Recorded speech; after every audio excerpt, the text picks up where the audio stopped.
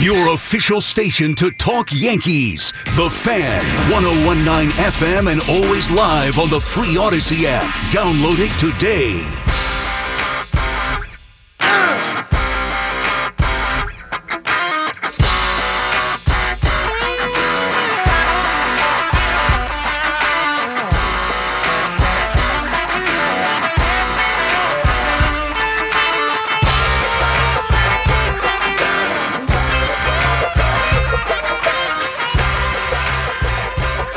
Back on the Fan, 877-337-6666, going to 5 a.m. the warm-up show with Alan Jerry. Started the show talking about Week 10 in the NFL and how it was great for both the Jets and the Giants. Jets didn't even play, but they still come out winners as the Bills lost to the Vikings, and now the Jets have a chance to take over first place in the AFC East if they could win in New England on Sunday. What a huge game that is going to be. Man, I'm just thankful.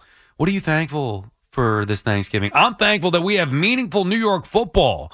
And not only are the teams relevant, but they are playing huge games. Giants not only got a win on Sunday against the Texans, they've won multiple times this past weekend. Cowboys lose to the Packers. The Eagles lose at home to the Commanders. All of a sudden, the division is in play for the Giants. Now, they actually have to win a division game to do so, but still, they got the Lions at home this week. You hope they can take care of business, and then you set the scene for what should be a great game, one of the biggest games of the year. We could go from Jets-Patriots Sunday at 1 o'clock, huge game, Jets win, AFC East first place, to Thursday, Giants-Cowboys, Thanksgiving Day, where the Giants can send a message to the world and let everybody know that they're for real. Man, the New York football scene has gotten really good around here, and they're doing it in different ways. Boy, wouldn't it be something, too, if the Giants, on top of performing the way they are, add Odell Beckham Jr.? This city would be on fire for the Giants. I don't think it's necessarily going to happen. I mean, I don't know. I mean, the reports seem to think that it's either going to be the Cowboys or the Giants, and I also don't think it's the difference-making piece for the Giants. I'll tell you this, they become a little bit more exciting to watch. They're fun to watch now because of the way that they play, but you add Odell Beckham Jr., assuming he's actually healthy, and that's a big assumption because we don't know. Assuming he's, and these things usually take, probably by next year, it'll be full Odell. But it would be exciting, and it'd be a great story. As Saquon Barkley said, I agree. It would be a great story. So we've discussed that. We've discussed Aaron Judge and the Yankees and Hal Steinbrenner talking about how, making, Hal, quote, I don't want to make excuses, and then goes on to talk about the injuries again. Stop me if you've heard this before. Oh, the injuries, Benintendi, LeMahieu. Yeah, okay, right. So those guys were the difference. Got it. Okay, thank you. I think we understand where the Yankees stand right now. Judge, they bring back Judge, bring back Rizzo, run it all back, and expect a different result because it was just Benintendi and LeMahieu. Now, obviously, they want to bring back Aaron Judge, but the Yankees are in a spot where they may be outbid by the Giants. And then you talk about Rizzo, the Astros made him or are making him their number one priority. The Yankees all of a sudden are going to lose out to the Astros and Giants on players that they want to bring back? Why? Because they don't have enough money or they're not willing to spend it? Come on, Hal. Stop with the excuses. Stop acting like the Bronze Bombers. Go out there and flex your Yankee muscle. Talked about the Mets as well, where it seems with the Mets, it's all about the pitching, more pitching. You can never have enough pitching. Although when they did have pitching and built on pitching, they had the guys lined up in Atlanta, they got swept. They had the pitching lined up in the wild card round, they got beat. So for me, it can't be all about pitching. They also need to add some bats, add some offense. So there you have it. Jets, Giants, Week 10 in the NFL. And a little Mets and Yankees hot stove. We threw in a little, ripping the Knicks here, but the Knicks they're irrelevant. And, they're so bad now that it's just a matter of Tibbs watch. He'll get fired, and when he does, then we'll talk about the Knicks and who's going to take over and if it matters. We've been down this road plenty of times before over the last 20 years. You know the drill. Knicks give you false hope with one decent year, and then it's back to irrelevancy after that. And getting embarrassed every night that they play. 877-337-6666. Ray is calling from Waterbury, Connecticut. What's up, Ray? Hi, Sal. How you doing? How are you, Ray? Good, Sal. Getting back to DeGrom. Now that his market has seemed to be shrinking, the bottom line, let's get it done. He either wants to be here, we're going to give him a good offer. We're not going to break the bank.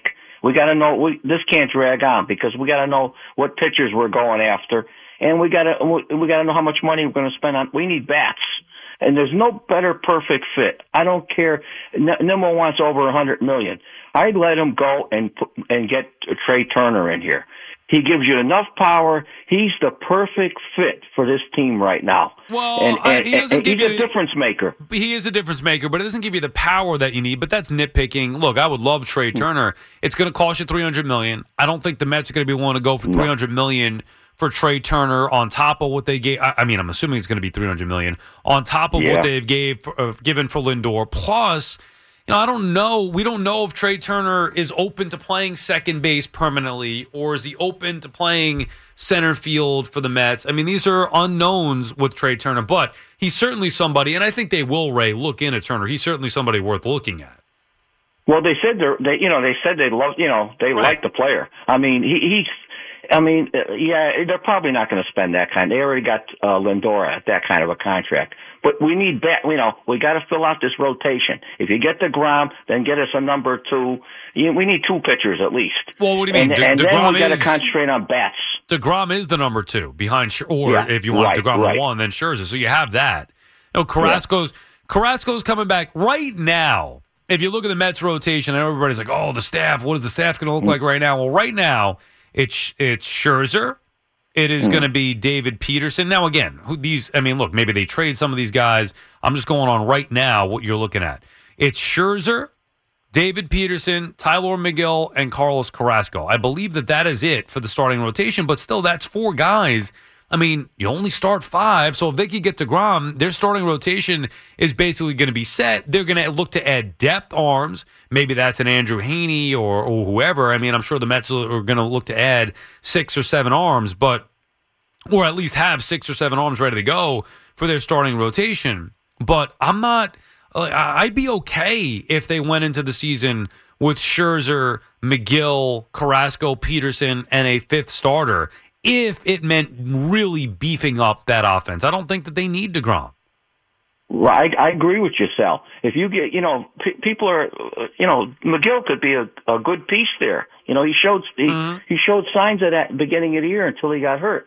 So, you like you said, start off with that staff. I can live with that. But the thing, as long as you build the bullpen and get bats. Well, the bullpen is where they have basically no arms outside of Edwin Diaz, and I guess Drew Smith will be there. The thing that would worry me, though, Ray, and I'm sure it's worrying them, is the rotation depth, because it's hard to do that, as we've seen over the years with the Mets. It's hard to account for who's going to be there and who isn't. And the Mets somehow survived this year without Jacob DeGrom and Max Scherzer for the majority of the time. And they did a nice job, Taijuan Walker, Chris Bassett, McGill when he was healthy before he went down, David Peterson. But you can't have, if you go in with a thin rotation, who's going to be, let's say Scherzer goes down and misses a month or two, who's filling in for him? Which is why then you say, well, it'd be nice to have DeGrom, because in the event that one of them get hurt, they still have the other one. Or you go out there and get Justin Verlander, another top arm. I just would hate to see that happen and neglect getting a big bat, because I really think this team needs a big bat.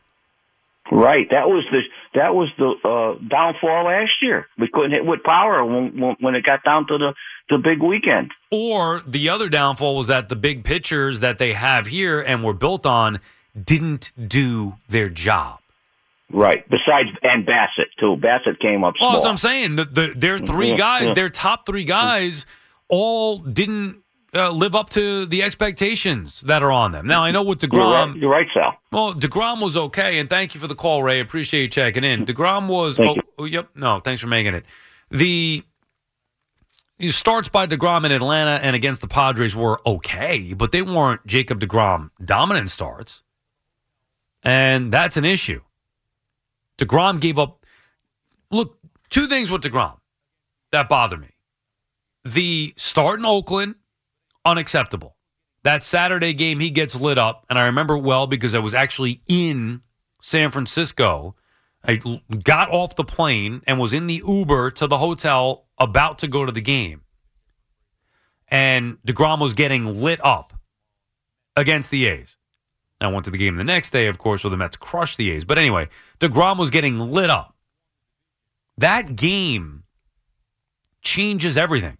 Had they won that game, they likely, and I know by the end result, they would have won the division, but things would have been different. Braves would have played harder, potentially in those final couple of games against the Marlins. Mets, who knows how it plays out with the Mets. Anyway, they likely, though, would have won the division if DeGrom won that game on Saturday against the A's. Fast forward to his start against Atlanta on that Friday night, he gives up 3 solo home runs. That set a bad tone for the series, whether it's all on him or not, whether it turned out to be the best pitched game from a Mets starter or not, and it was, because Scherzer was that much worse, and Bassett was way worse than both of them combined. But DeGrom didn't have his dominant stuff to go out there and set the tone and keep his team in the ballgame and have them, the Mets take advantage of a great start by him. Fast forward to the postseason, and DeGrom was good in that second game against the Padres. Good enough to be able to, win the game and get Machado out in a big spot. Still not typical vintage dominant Jacob DeGrom circa 2018, 2019, even 2020. And those are some of the problems that, I had with him. But Scherzer was even worse. Max Scherzer picked the worst time for his 2 bad starts, 2 worst starts of the season. Atlanta and then against San Diego. Can't happen in Atlanta and versus the Padres. Can't happen. I mean, they purposely went with Max Scherzer game 1 of the postseason after the embarrassment of getting swept, after the embarrassment of blowing the division, after the embarrassment of having to be in the wild card round. They go with Max Scherzer specifically to change that tone and that feel. And even though I knew they were toast after they got swept by the Braves, I wanted to be hopeful and start to get your hopes up and you start getting excited and think, all right, you know what, fresh slate here, fresh start. Max Scherzer is going to go out there and redeem himself. Well, guess what? He didn't. He made it even worse. And right out of the gate, they were done with Josh Bell. Right out of the gate. Anyway, the point is, the Mets chose a year ago to build their team on starting pitching. They survived a regular season as a wild card team, but still survived a regular season in which they won 101 games without Jacob DeGrom or Max Scherzer for the majority of the year. Remember, they were built going into the year on the 1-2 punch of DeGrom and Scherzer. They lost DeGrom from the start. They lost Scherzer in the middle. DeGrom only pitched, started 11 games. Think about that. The minimal impact that both those guys had. But they were lucky enough to have both those guys back healthy in time for the postseason. And, the big run, big series against the Braves and then the postseason. They had it lined up the way that they wanted. And they got punched in the mouth. They got swept by Atlanta. That, to me, should be enough to change the philosophy at least a little bit. We get on the Yankees for being thick-headed. Well, the Mets are also being thick-headed to where Billy Epler should realize that, hey, you know what? We were thin offensively last year. Not like, oh, yeah, we could go find a right-handed platoon bat to DH, like Roth or whatever. You could bring in Vogel back. I mean, come on. Didn't work. It wasn't nearly enough. And I'm not saying you should neglect pitching. Of course you can't. But there's got to be a balance. And unless Steve Cohen is saying, hey, it's okay. Bring Jake back and then go get a big bat. Unless he's saying that, and I'm not sure that he is, then the Mets need to focus on the bats. Because they're doubling down on bringing it back again with the pitching. They've made it very clear. Now, I don't know about Bassett or what his deal is. But they've made it very clear, again, that they want DeGrom back. They want, and I'm okay with that, like I said, just at what cost? What's it going to prevent them from doing? They're also going to have to fill out that rotation, and they make it, they're talking about one of the pitchers from Japan, potentially, getting involved with him, which I'd be fine with. Hey, if he's good, he's good. And I love the fact that, when players come over from Japan, it's a big draw and it's fun to watch every fifth day. It's hard, though, to measure the numbers that they have in, the Japan League as opposed to here. And how do we know how it translates? You never know. It's a roll of the dice either way. But the Mets are looking to add arms, multiple arms. You can never have enough pitching. Yeah, but you know what you need as well on top of that great pitching or pitching depth? You need offense. Because when the starters don't have it, when DeGrom gives up 3 homers in Atlanta, when Scherzer gets lit up in a wild card game, you have to have confidence that the Mets lineup can come right back. Kind of like the Phillies did. Look at how the Phillies are built. They have their one horse with Wheeler. Nola is okay. 3-4, whatever. They have some trusted arms in the bullpen. And they won with their big bats. Bryce Harper, Real Muto, Schwarber. They won with their bats. Phillies play lousy defense. Have one top starter. The Mets are looking to get 2 top starters. Lousy defense, an okay bullpen with what? 2 or 3 guys that you would say would be lights out? And I don't even know if I would say lights out, but just 2 or 3 guys that you could trust in the Phillies pen. Bad defense, no depth in the rotation, not a dominant, overpowering bullpen, but yet the lineup carried them through the postseason to the World Series. And look, I understand you look at the Astros and say you look at their dominant pitching. That's great. You want to build pitching like that? Understood. I think the Mets are trying to do that via free agency, but hard to rely on, Max Scherzer at his age, at this point in his career, and DeGrom, who's often injured and didn't look the way that he did when he was at his best. Chris Bassett, who you want to call it an aberration, those 2 bad starts, but those are the 2 biggest starts of the year. And a guy who went out there and was consistent for the Mets all year long did not get the job done in the biggest spot. So how can you trust those guys to bring them back again? And even if it's just DeGrom and Scherzer and not Bassett, fine. But, the Mets could go, they could have those guys healthy throughout the whole year or do the same thing they did this year, not be healthy, Mets still get in the playoffs. How could you trust that they're going to be good? But let's say everything goes well for those 2 guys. Mets win the division. Game 1 of the postseason. Do you trust Scherzer and DeGrom 100%? Scherzer or DeGrom 100%? I don't. 877-337-6666. Point is, you need to build balance. And I feel like the Mets have been too narrow-minded looking at the rotation. Just do it. Call the Fan at 877-337-6666. Powered by Superbook Sports. Visit superbook.com.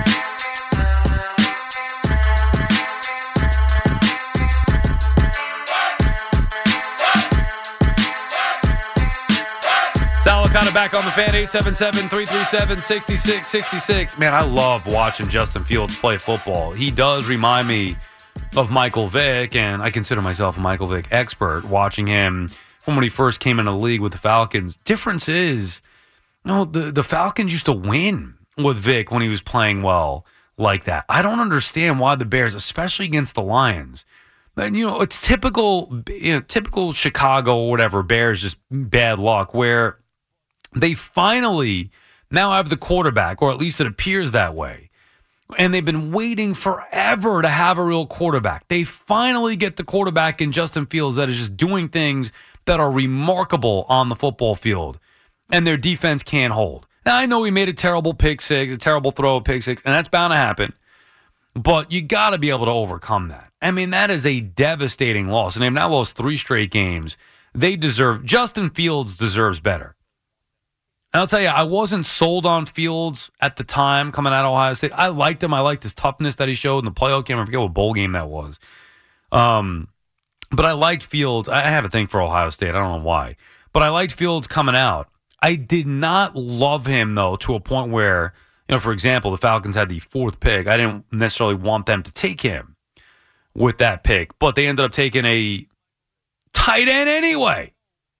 Clowns. Anyway, Fields is he's been tremendous here, and he is lighting it up on the ground. He's also throwing the football pretty well, too. I mean, he did throw for 2 touchdowns. I know he's not throwing it for a bunch of yards, but he has been fun to watch. Reminds me of Michael Vick, a young Michael Vick. No, Fleegs, tell me, what happened here with Jim Moore Jr.? I saw something him in the news with UConn. UConn's been pretty good here, I guess. Yeah, he has UConn bowl eligible. So I was wondering, were you a Jim Moore fan when he was the coach of the Falcons? No, and a matter of fact, I met him once at the Super Bowl. I forget which one it was, but I was working with Mike or whatever, assistant producing. And I was thinking of this the other day because I saw something about Jim Moore pop up in my Twitter timeline, which was probably about whatever he's doing with UConn football. Nice guy. I didn't like the hire. I hated the firing of Dan Reeves, similar to where I hated the firing of Mike Smith, which is why I never liked Dan Quinn. So they give the job to Jim Moore Jr., and he turns Michael Vick into a West Coast offense quarterback, which made no sense. Now, my father wasn't a football coach. I'm not a football coach. Even I know Michael Vick was never meant to play in the West Coast offense, which is an offense, as you know, Fleegs, predicated on accurate quarterbacks. Hey, listen, it's the opposite of what Michael... It is literally the one thing and short passes. The guy had a cannon for an arm. It's literally the one thing he can't do. He is an inaccurate quarterback, to your point. He throws bombs down the field, and he runs. He runs the football well. They tried to make Michael Vick Steve Young. I don't know if it was because he was lefty or because he could run. Dude, what are you doing? So I never, and even in 2004, if you look at it, they were a dominant team. Vick was still better in 2002 because all he did in 2004 was tuck it and run. He did not throw at all. Tuck it, run. Make up for horrible offense by tucking it and running and making one big play, flipping the field. It was a fake offense, similar to what the Giants did in their last year in the playoffs, where it was one play to Odell Beckham Jr. to change the game.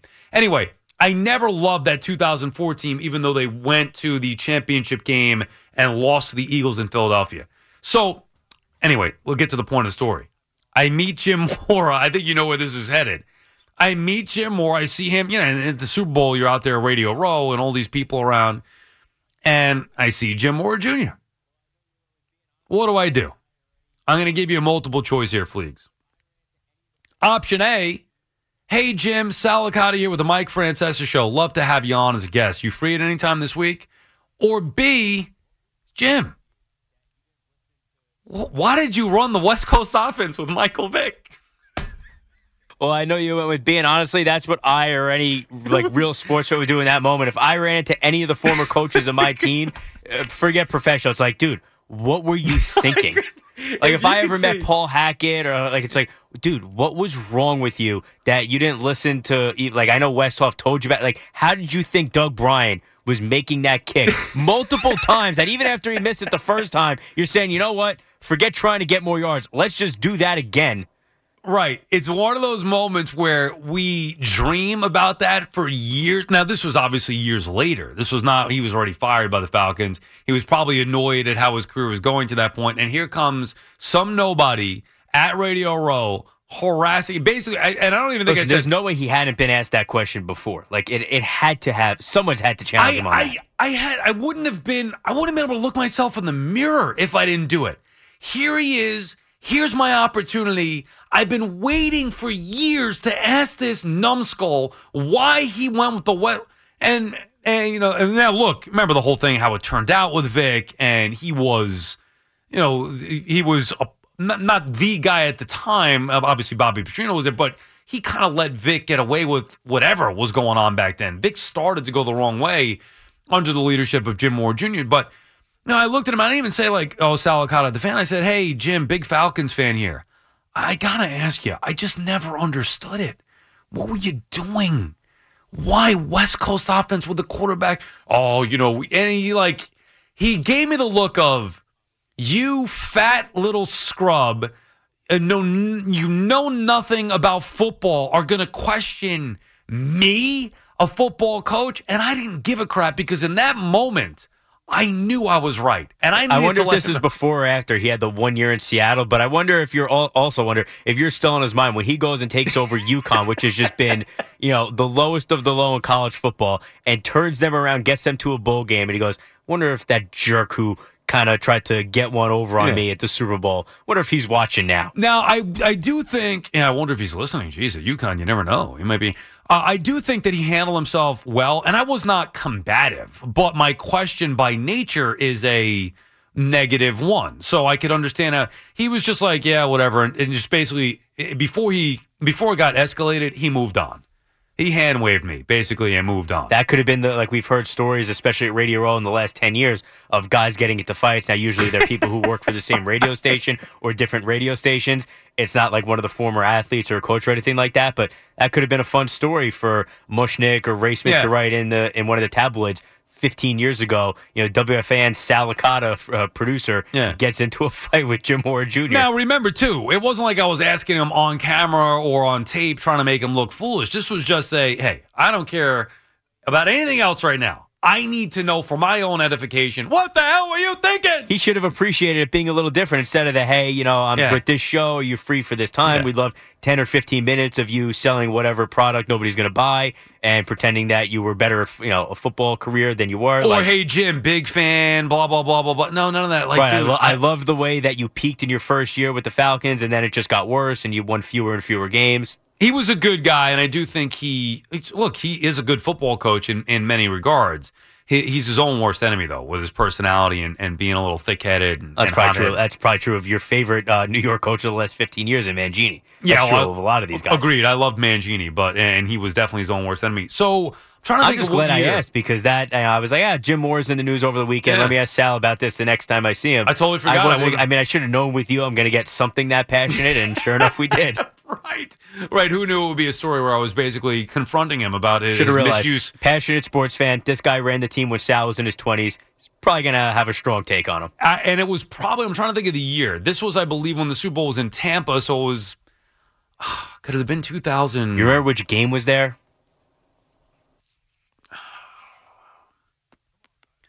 It might have been could it have been the Colts and the Aints? Could that have been the year? Does that add up timeline? Yeah, that would have been the beginning of 2010. I think that would work. It was Mike without dog? Yes. Yeah, because I got yelled at for trying to take a picture with Adam Sandler. Come on, guys, what are we doing here? I'll never forget that. It was my one chance to meet the Sandman and take a picture with him and Kevin James, and I didn't even want to do it because Mike was like, you guys are all giddy trying to take a picture, produce the show, me and Eddie. It was in Miami that year. Okay, Miami. But it was definitely, right, Florida. That works. So Miami, and it was, it was definitely not Tampa. The year before was Tampa, was the Steelers and the Cardinals. And that was the year, I believe, that Mike was off Radio Row. Remember the umbrella with the rain coming down from the hotel? I don't know if you remember that moment. That was a bad one. So that was Tampa. So it was the next year in Miami, Colts and Saints, right? You said? And so that was it. So what was Moore doing? That's what we got to find. I think that's the year he coached the Seahawks. So he might have just been fired by the Seahawks, or maybe because I don't know, they probably would have fired because the regular season for them would have been over. But I think he coached the Seahawks in 2009. I'm pretty sure that's the year he coached them. All right, so he might have been out by that point. You guys looking to get picked up by UCLA or whatever the hell it is he's looking to do, and here I am. Here I come along. Right, so he's miserable just because the guy just got fired. He ran into the one Falcons fan that is. He was fired on January 8th, 2010. So you're asking him this like 3 or 4 weeks after he gets fired, after only being allowed to coach the Seahawks for 1 year. Oh my God. Oh God. Sorry, Jim.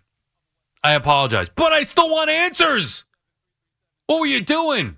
And, Greg Knapp, RIP, he was the offensive coordinator of that team. I could never get over that. West Coast offense isn't a problem.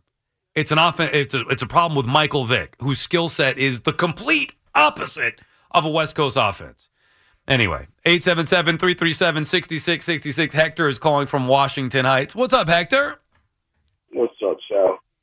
I see. Where have you been? Good to hear from you. What are you talking about, dude? We spoke what? Wednesday, last time you worked, I think it was. Oh yeah, that's right. I've been off a few days. Let's be for real here. Hey, how's the family, man? Say hi to Mom. We'll do. Wife. Yeah, I know. I'm probably not going to see her again until another Met game next year. But it's been it'll be a long off season, Hector. We'll do. Yeah, we're going to get into that. Don't worry, buddy. We're going to get into that. But I see we were watching the same thing here because you're sitting there marveling at Justin Fields, and I'm here disgusted, Sal. You know why? Because I drafted him on my fantasy team, right? I had him as my backup, and I had him there for a couple of weeks. No. Don't tell me, Hector. You know how it goes. You need to make some stupid moves, and I'm like, I got this guy here. Do I really need him? I'll find a quarterback when I need a quarterback. And I dropped him. Yeah, I did. I mean, I got Joe Burrow, but he hasn't had the greatest. No, that's good. Justin Fields is going to win a lot of people. Hopefully, myself. Yeah. He's going to win a lot of people if he keeps it up and stays healthy. He's been a difference maker for fantasy. Tell me about it. My cousin, who picked him up after I dropped him and who was doing horrible, is now on the roll thanks to Justin Fields. You might be first up to get in the WFA and Overnight Crew fantasy league, Hector. I definitely want a player like you involved in our league. No, I'm still in third place. Let's not just think. All right. But I come in. I probably should have started with this. I was going to start with this till you mentioned Justin Fields. But I did want to shout out our buddy Eric and send him my prayers and condolences. I've spoken to him. He lost his stepmother over the weekend, so he's going through a little tough time. So yeah, you're right. I'm glad you brought that up. He did text me and let me know about that. So our condolences go out to Eric and his family on the passing of his stepmother. Yes. I thought it would just be right. We all met on here. We're all like a family on here, so why not? Now to the not so much fun stuff with these Mets. Because I don't even want to go next. Thibodeau, don't fire Thibodeau, fire Thibodeau. And it's almost the same thing. It's like, you got to have a plan and you got to stick to it, right? I guess Thibodeau's the plan. Whether you stick to that or not, I don't know. I mean, one day I say they should get rid of him, one day I say they shouldn't.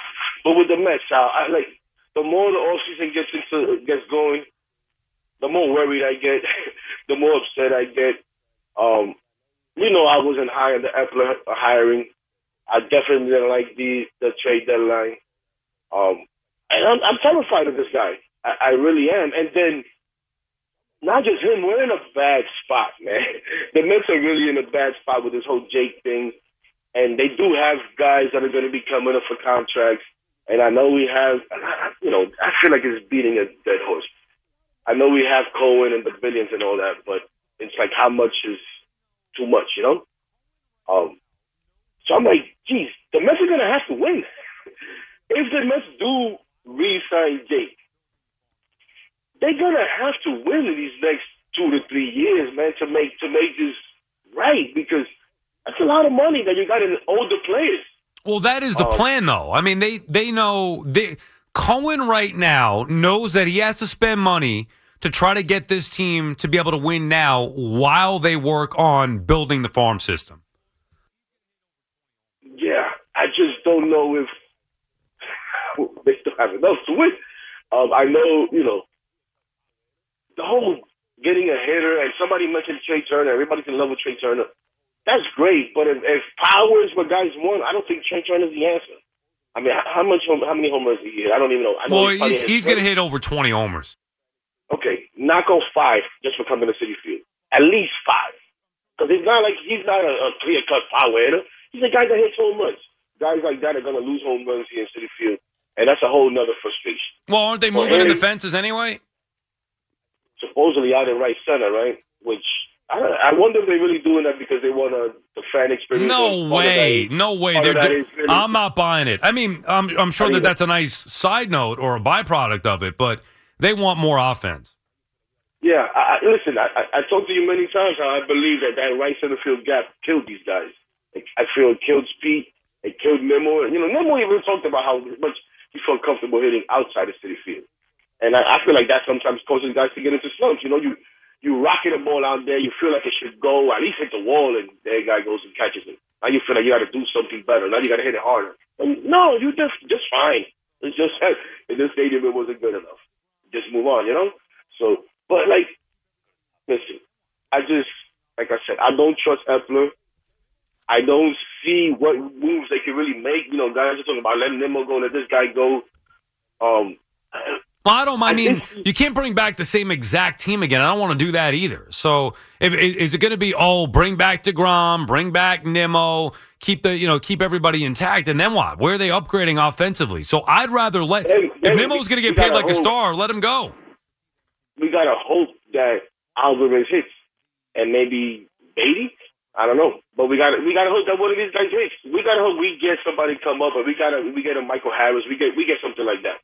Right, but they're not. Well, right, maybe with Beatty or Alvarez for now, but again, they're not there yet where they're hoping to draft and continue to develop these players. It's going to take years to see them continuing to try to replenish from the farm system. But for now, it's got to be money. I'm not giving Nimmo a long-term deal. I'm sorry. I like Nimmo. I'm not going nuts for him where you're talking about way over $100 million or whatever it might be that a lot of teams are interested. Let him go somewhere else. He's a nice player. He's not. You know what Nimmo is? He's R.J. Barrett. He's Julius Randle. That's what Nimmo is. No, come on, Sal. What do you mean? He's there. Yes, he's the equivalent. They're going to pay him like a star, but he's not a star. Jeez. Oh, man. But how are you going to replace him is my thing. I don't see the replacement. Let me ask you this, and listen, these reports are whatever to me, right? We hear today, who was it? Rosenthal talking about no interest from Atlanta, Texas. Mm-hmm. Eamon and O'Neal come out today or later on this week talking about who says no, they're definitely still interested. These guys are let me not get offensive, but whatever. I did see a report the Mets may be interested in Teoscar Hernandez may be available from the Blue Jays, and the Mets may look into trading. Like, is that a guy you want to go out there and get? To me, I'm like, okay, now we got another fourth outfielder to go along with Tanner. Yeah. You know what I'm saying? Like, I get it. Look, I'm having a hard time seeing where they're going to improve, Sal. Well, I really am. Well, that's kind of the point. I think you touched on a couple of different things, and thank you, as always, Hector, for the call. We appreciate it.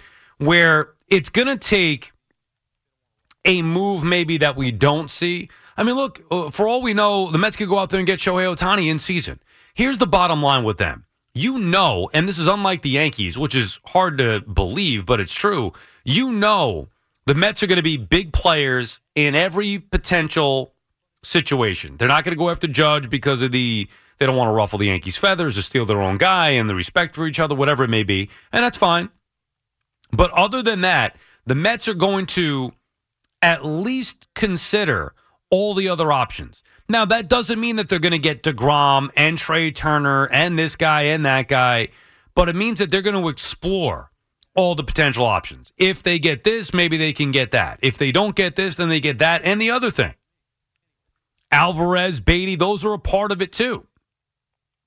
Where those guys, people talk about the injuries. I shouldn't say people. The Yankee hierarchy talks about the injuries with Benintendi and LeMahieu and make it an excuse. Boone, Cashman, and Howell continue to do that. We're not going to make excuses, but everybody was hurt, and that's why we lost. Sounds like an excuse to me. Anyway, but Beatty was hurt. Nobody brought up him. And Starling Marte missed that Brave series. Nobody's crying about that for the Mets. Anyway, Beatty, Alvarez, those guys are going to have to be impactful players.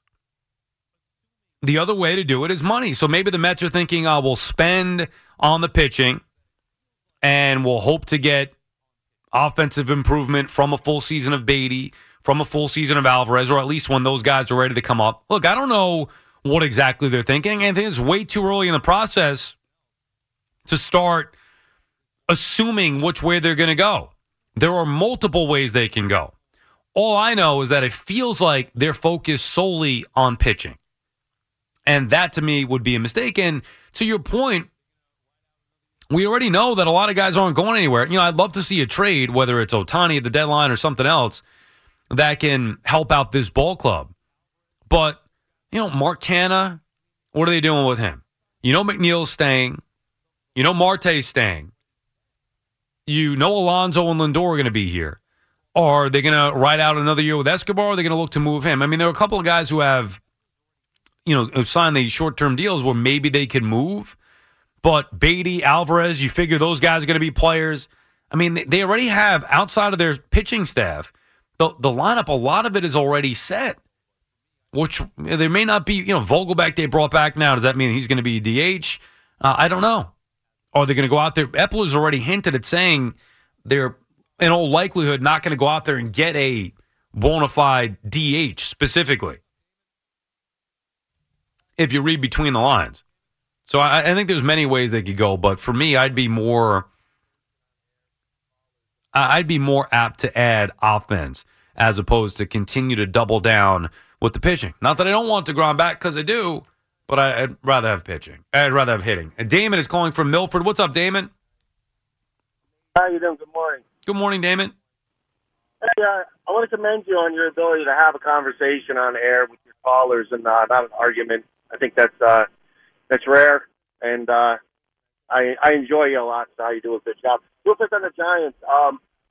I just wanted to make a couple points about the Giants, and I'm amazed they're doing as well as they are at this point. Unexpected, great coaching, doing more with less. But I've been listening to a lot of different things, and I think it's crazy how the NFL is right now, where you have premier teams that seem to be falling short, and you have underliers or outliers that are doing really well. The Commanders beat the Eagles, undefeated. Green Bay comes back and beats Dallas, the NFC East, which is like the worst conference year after year for, decade. They're coming back strong. They're playing it amazingly. But if you could shed some light to other callers about the franchise in itself, like Gettleman gets a lot of heat about, his tenure, but you got to look at Jerry Reese and what Gettleman did well and what Jerry Reese didn't do well. And, we had Eli Manning for a long time. He got screwed, pulled short, Geno Smith, however many different coordinators and coaches. And where Daniel Jones is at this point in his career compared to where Eli Manning was, 3 years in to his fourth year. And honestly, how well was he playing, throughout with, receivers that we have at the moment? Like, who could really win games with what we got? Honestly, our offensive line is pretty good. But then again, Eli Manning's line was okay. Well, I mean, the years that they won the Super Bowls, the offensive line was very good. I mean, the Giants were able to run the football, and obviously they've been able to run the football this year, but they were able to run the football, and then Eli making big plays with his arm. I hate the comparison, Jones to Eli. I get it. I mean, it's from one quarterback to another, but what Eli did, he's different. He's a different player, completely different player than Daniel Jones. What would you say, Damon, would be Daniel Jones' greatest ability? It's obvious. We all know. His escapability, his make plays on right. His ability to run. Eli Manning was so different in that he had a big arm, and look, Jones has a big arm too, just not as accurate. He doesn't throw the deep ball the same way. Eli was elite in throwing the deep ball. Yeah. Eli stood in the pocket. Eli was a guy who was durable, an Iron Man. I mean, there are great strengths reading the defense. And look, I know Eli made plenty of mistakes and interceptions and all that, but when it counted most, that's when Eli showed up the biggest. And it was a more balanced team. The Giants had a pass rush with Eli Manning, whether it was JPP or OC or Strahan, of course. They had a great pass rush. They had a solid defense. They could run the football. They were a balanced team that also had a quarterback that could make big plays when needed. They are not that. 100%. Yeah, they're not that right now. Right. They haven't been that. They haven't been that since 2011. Honestly, and let's face it, Sal, let's be honest, that line wasn't all first-round draft picks. They weren't premier players. David Deal, 5th round. Rich Seibert, undrafted free agent. The only first-round draft pick that the Giants drafted, Chris Mee. O'Hare came from free agency. Kareem McKenzie, right tackle, free agency. What we got right now is similar. And Gettleman's drafts weren't horrible. I mean, I didn't love the guy, but it was obvious he was trying to, deal with the fact that our line horrible. And, he wanted to have a run-first offense and some balance. It was obvious what he was trying to do. He fell short. What, it's interesting, Damon, that you bring up Gettleman, and I know that there's nobody around here, including myself, that likes Dave Gettleman. However, when you see the Giants having success this year, this is with a lot of Gettleman's players, or maybe not a lot, but, Daniel Jones and Saquon Barkley, two of the bigger, drafts for Dave Gettleman, and you can mention the line, too. This is Gettleman's players. Now, they're not winning because of those guys. They're winning because the coaches are putting those guys in a position to succeed. So, obviously, it wouldn't be happening just with those players, but certainly Gettleman has to look back at this and say, yeah, I told you Daniel Jones was going to be good, or I told you Saquon Barkley was going to be good, and so on.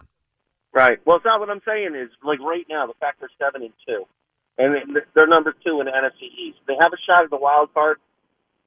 Who knows where they're going to end up? It's amazing. But if you look, Ernie Accorsi handed the reins over to Jerry Reese, right? Jerry Reese, you know what? Couldn't draft, save his life. Just stood pat, took the best player. Oh, he kept taking skill position player. It drove me nuts year after year. Yeah, but we had 4 elite. Look, because of that, because he could not draft, he could not get depth for our offensive line. Our offensive line was horrible past our starters. And look at it. It was you're going back years. That's why I hated the Odell Beckham Jr. pick, because they could have had Zach Martin. They could have had Aaron Donald. And instead they didn't. We're talking Eli Apple. Right. Evan Ingram. All first-round picks. Right. Busts. All busts. And honestly, that carries over, because when Jerry Reese was standing there and look, let's face it, Coughlin gets fired, right? Jerry Reese spends, I think it was $260 million on free agency and the defense to save his job. And they end up with Ben McAdoo, and they had a couple plays that bounced their way. They ended up with 11-5. They make the playoffs, and they lose. Mm-hmm. The next year, it was more reflective of what they actually were. Losing season. Agreed. It's been that sense. I've always said, Damon, and thank you for the call, good stuff, good reminiscing about the Giants.